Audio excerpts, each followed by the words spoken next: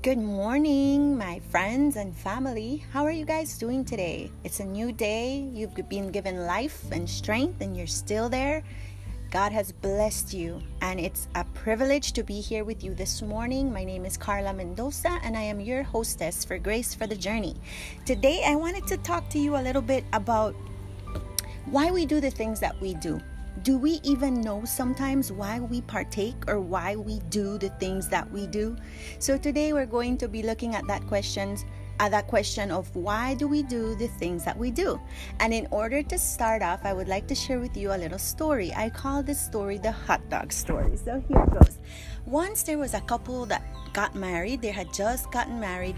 And the girl was so excited to, start cooking. Sometimes the girls were so excited when we get married because we get to have our own kitchen. It's no longer a play kitchen, right?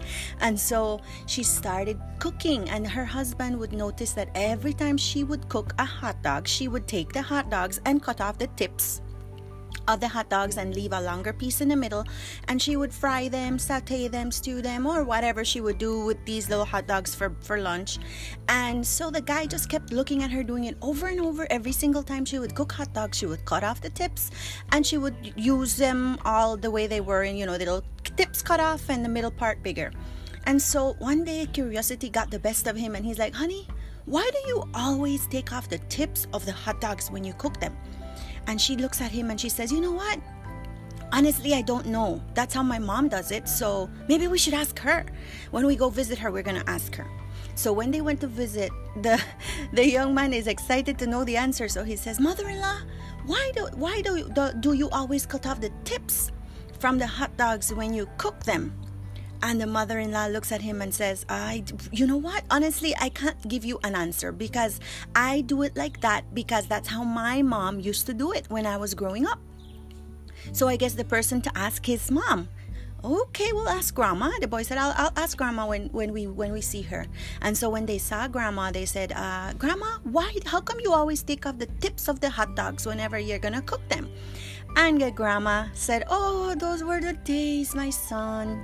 When we had just gotten married, I only had a tiny little frying pan, and the hot dogs would never fit in there. So I used to always have to cut off the tips of the hot dog to make it fit into the pan, and then I would be able to cook it with the middle size being the perfect size and the tips being cut off. And that's why I used to do it."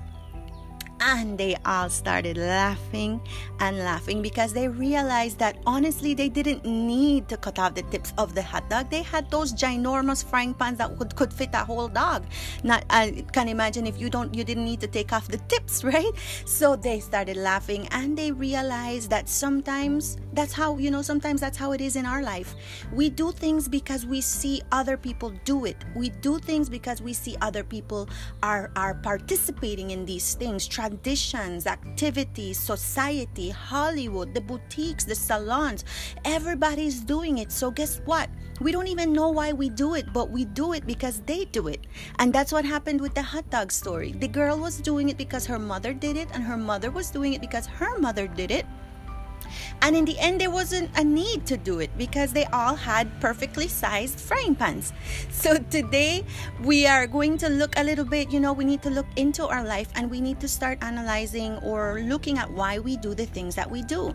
Do we simply do it because we want to fit in with everybody else? So we don't really care about who we are uniquely. We just want to be like them.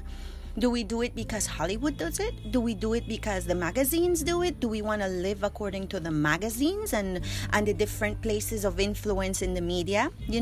So we have to be very careful how we are living our life. Let's not live our life according to society, according to the people, according to the magazines, according to the media outlets or Hollywood. We need to live our life according to who God made us. God made each and every one of us uniquely, fearfully, and wonderfully made. And so we need to honor the true character, the true person that God has made us to be, and always follow His footsteps to know why we do the things we do. God, through Jesus Christ, will never lead us astray. He sent Jesus Christ to the earth to help us, to lead us, to guide us. It says, "The Lord is my shepherd, I shall not want. He leadeth me beside the still waters." Right? He restored my soul. Those are all phrases from Psalms 23 that says that Jesus Christ is our shepherd. And what does a shepherd do? He guides. He guides the sheep so that they never get lost, so that they know where they're going, so that they can always have food, they can always have water. And that's what Jesus is to our soul. He always takes care of it, guides us, leads us, so that we never thirst or never hunger for the word of God. And so today I want to leave you with the verse in Philippians 3:8. It says, "Finally, brethren, whatever things are true, whatever things are noble, whatever things are just, whatever things are pure, whatever things are lovely, whatever things are good, of good report, if there is any virtue and if there is anything praiseworthy, meditate on these things. The things which you learned and received and heard and saw in me, these do, and the God of peace will be with you." So today, my friend, I encourage you to keep things that are positive in your heart and mind. Don't dwell on the negative. Don't dwell on the news. Don't dwell on all the bad stuff that's ever been said about you. Read the word of God. Focus on the good things. And what is good in this life besides Jesus and his word? So I encourage you, focus on the word of Jesus Christ. And as you do, you will be reminded of who you are. And once you are convinced that you are who the Bible says you are, no one will ever tell you you are not special, you are not a diamond, you are not the best thing that ever came to be, and nobody can convince you otherwise. Let me say a prayer with you, my friend.